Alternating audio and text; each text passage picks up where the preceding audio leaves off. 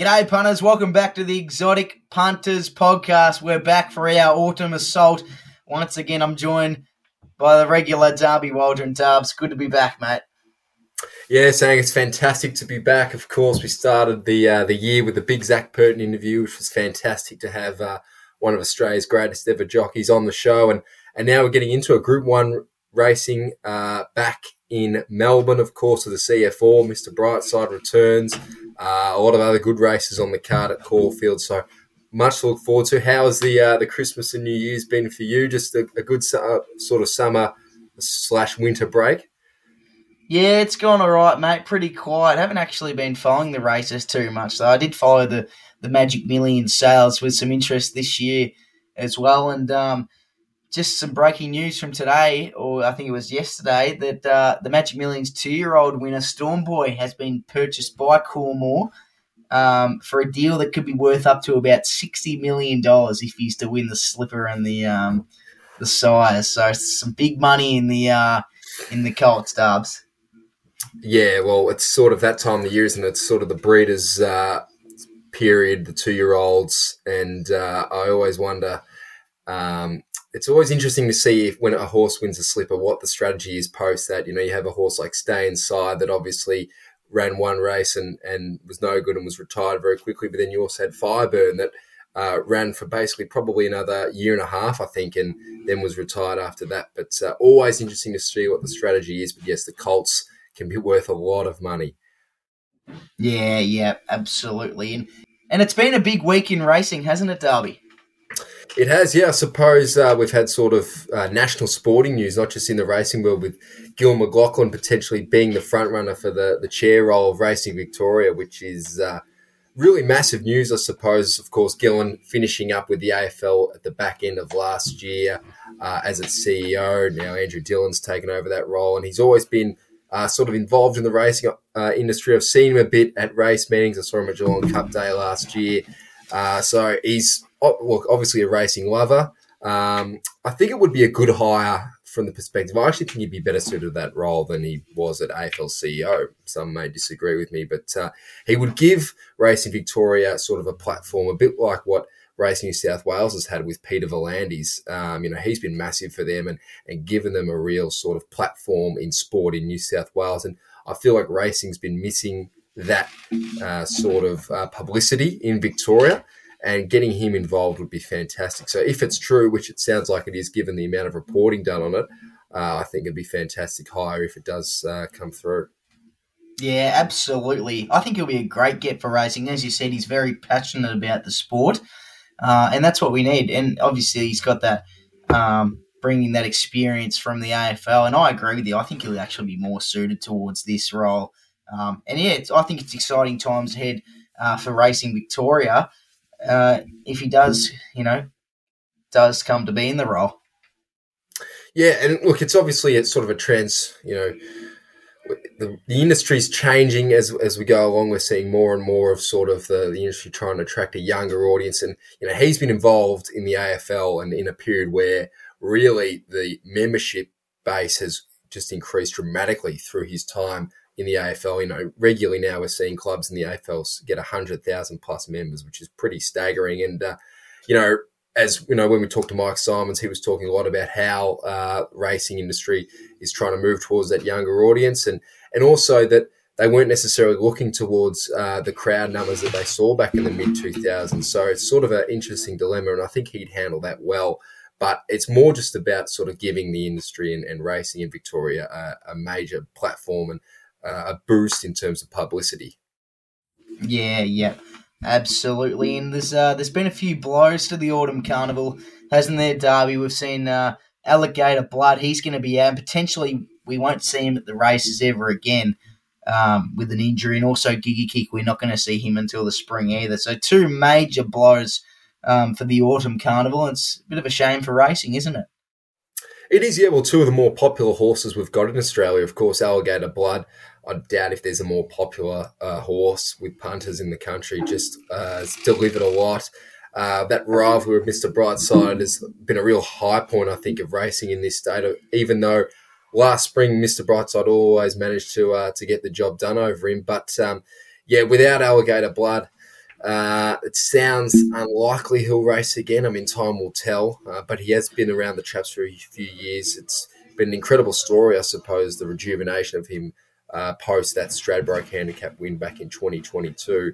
But it really does open the door for Mr. Brightside, doesn't it? We'll touch on that a bit later with, I suppose, can Pride of Jenny step up and take the mantle off Mr. His Alligator Blood as the main competitor to the Brightside.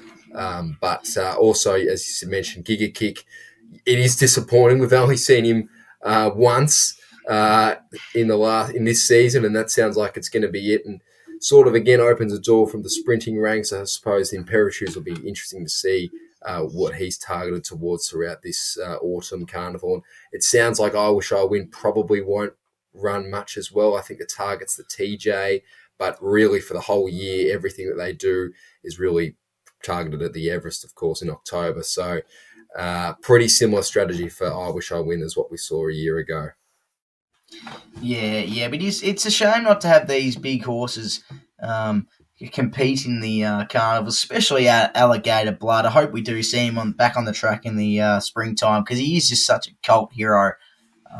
It's such a lovable horse. He's been through so much with injury, and to see him, as you mentioned, that Stradbroke, for him to come back and be so successful is, it's just a great racing story. So hopefully we'll see him back at the races, and also Giga Kick as well. But we'll move into this weekend's racing derby. It's a cracking day at Caulfield. We've got some group racing. Group 1 racing's back. The Blue Diamond Preludes are also back. We've got the Phillies one, and also the Colts and Geldings one, which we won't go over this podcast. But they're two very open races, and it'll be interesting to see those form lines going into the Blue Diamond in just a few weeks' time. We'll start off in race 8 derby. It's the Group 2 Rubiton Stakes over the 1,100 metres, where Asphora is on the first line of betting at $2.25 at the moment. And, it feels like there's a bit of a gap in depth in this race. It's very dominating the market so far by Asphora. Yeah, and probably deservedly so. I mean, Asphora was pipped by, of course, Imperatrice in the spring last year, but was very dominant in a few runs. Was disappointing in the champion sprint, must be said, down the straight at headquarters. But I feel like 1,100 and 1,000 is probably more her suit point. I think that's where she's at her best. And if you look at her competitors in this race, you've got probably on the market, we've got Queen of the Ball, we've got Hypothetical, we've got Viviane. But the question is, are they as good as Asphora? I mean, you'd have to say no based on form. Of course, they're not. And Ray Magnero as well is also there, which is a horse that's stepping up from a benchmark 84. So it's a big ask for those horses to come up against the horse that's won multiple stakes races, runner-up at Group 1 level. And I think $2.05 is actually a pretty good price when you factor in that this Asphora is 4 from 5 at Caulfield, 5 from 7 over the 1,100, and first up is 3 from 4. So all those numbers draw pretty well. It's drawn barrier 6, which I think doesn't hinder her chances at any point. So for me, it's a pretty good bet on the day, and probably one of the better bets on the card. Yeah, I agree, Darby. I think she's going to be really hard to beat. And as you said, one of the better bets on the card. I can't really see many horses in this field beating her. There's just such a drop in class to the rest of the field. Look, the only way I see her getting beaten is maybe like Queen of the Ball just goes hard out in front and they can't catch her.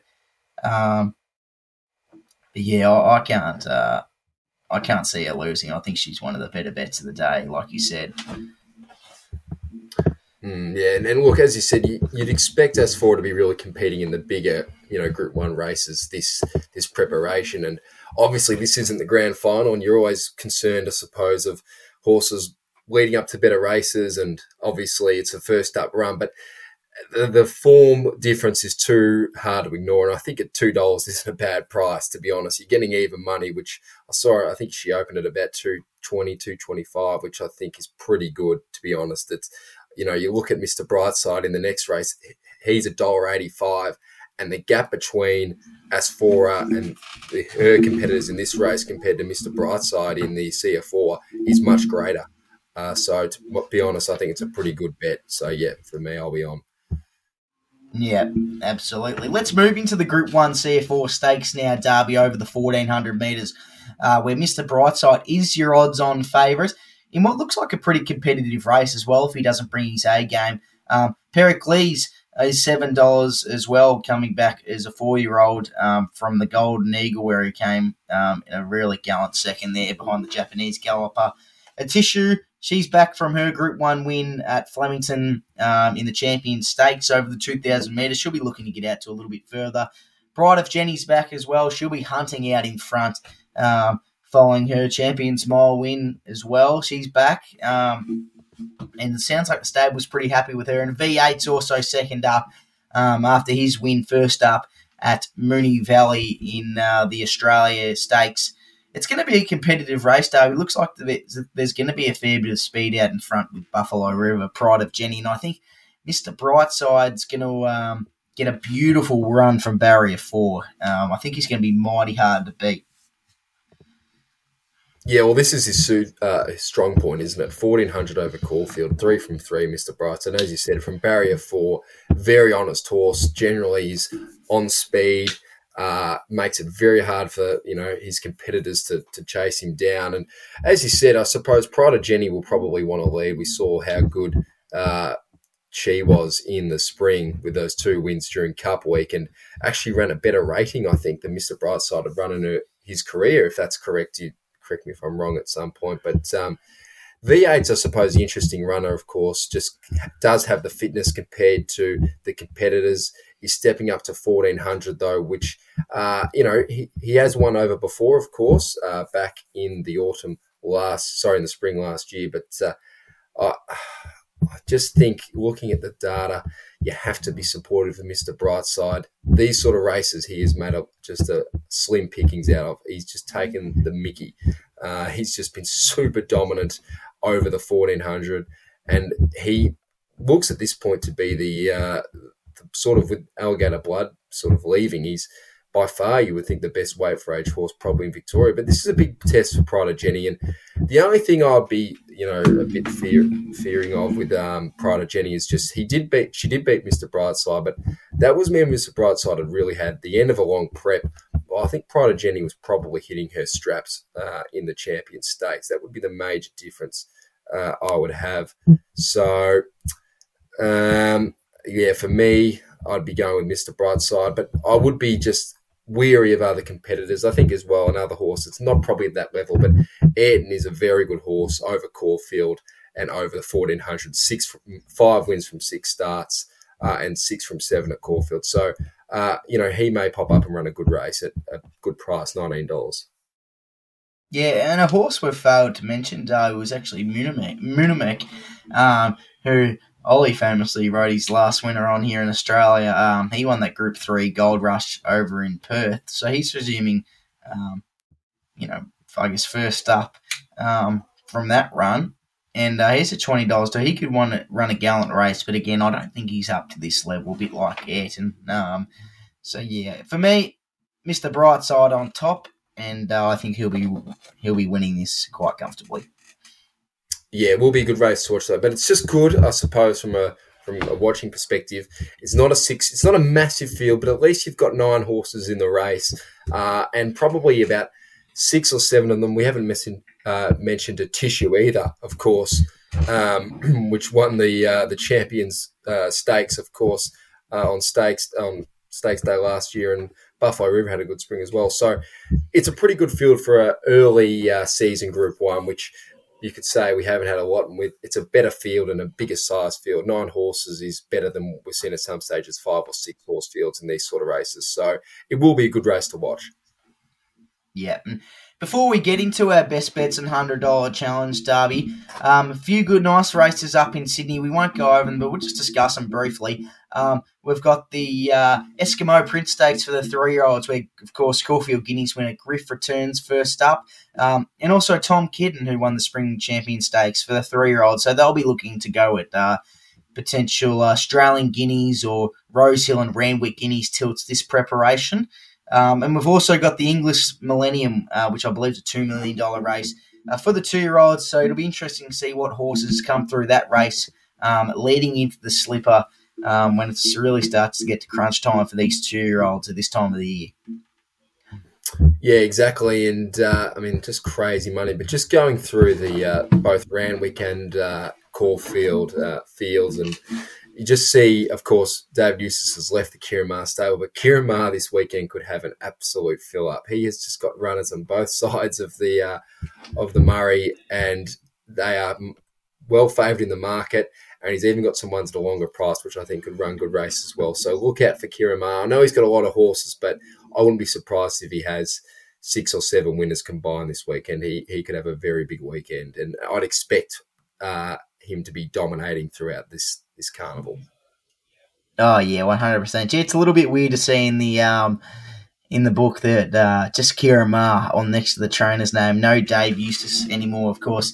Dave moving to Hong Kong, gaining a training license there, which is really good for him, and I think he'll do super over there. It's I think it'll be a good environment for him, and if he can bring a combination of European and Australian bloodstock over there, and I think it'll be a key for success.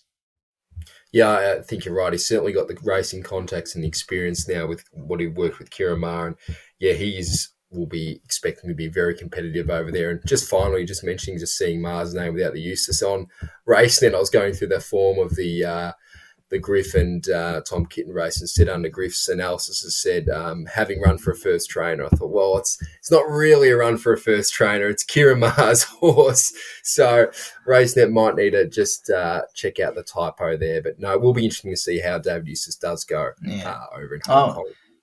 I'm convinced they get the work experience, kids doing that kind of stuff, Dave, because you see that quite often.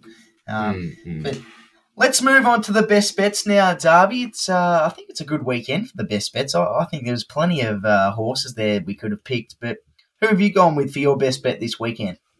Yeah, we've already touched on my best bet. That is Asphora. Look, he delivered for me in the past. She's a super consistent horse. First up record's excellent. I think she's well and truly a grade above her competitors in race 8. No, it's only $2. It's not a great value, but I think it's a good way to start the autumn. It's generally a tough time of year this year. You've got a lot of 2-year-old races and a lot of 3-year-old races. I think it's best to stick with the open fields for betting, just because they offer you with a bit more certainty and probably easier form to do. So Asphora for me is my best bet. Race 8, number 4. Love it, Darby. I'm going to go to race 4 at Caulfield. Number 4, it's Southport Tycoon. Yes, it's a pretty short price at the moment. We're getting about $1.90. I'm hoping that drifts out a bit, but I think there's actually a bit of value in this. This horse ran second last start behind V8 in what was a really good run at the Valley. Caulfield's a lot more suitable. Barrier 5, he'll get a nice run. And, of course, first run for the new trainer, Kieran according to RaceNet, Darby.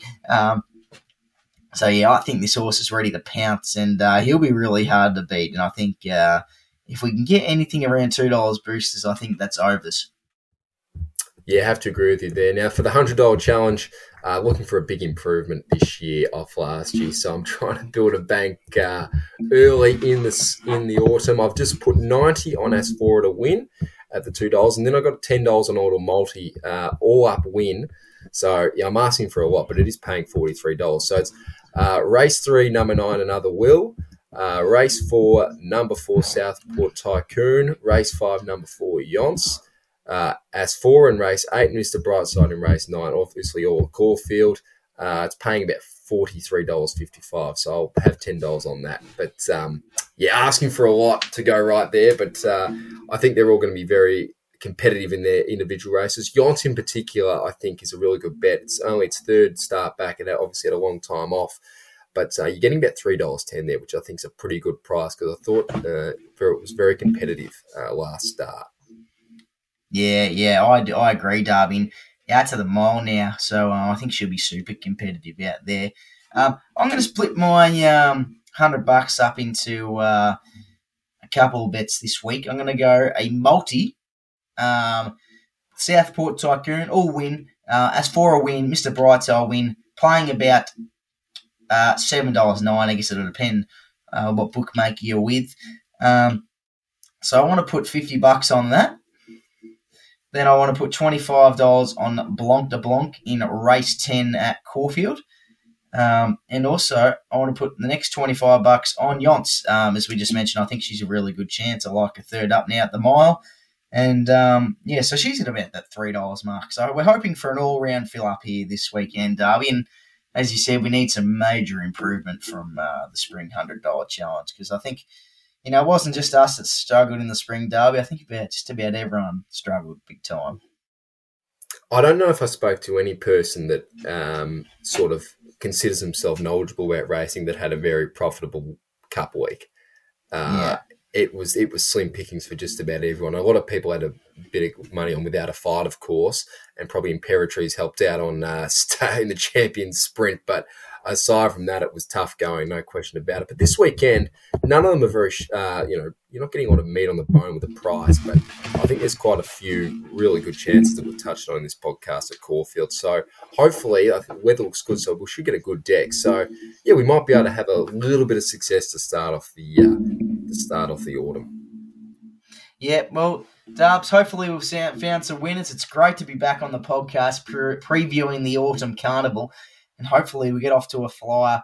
Punters, thanks for tuning in. Always appreciate the support. If you haven't already, make sure you check out our episode with Zach Purton that we posted just a few weeks ago.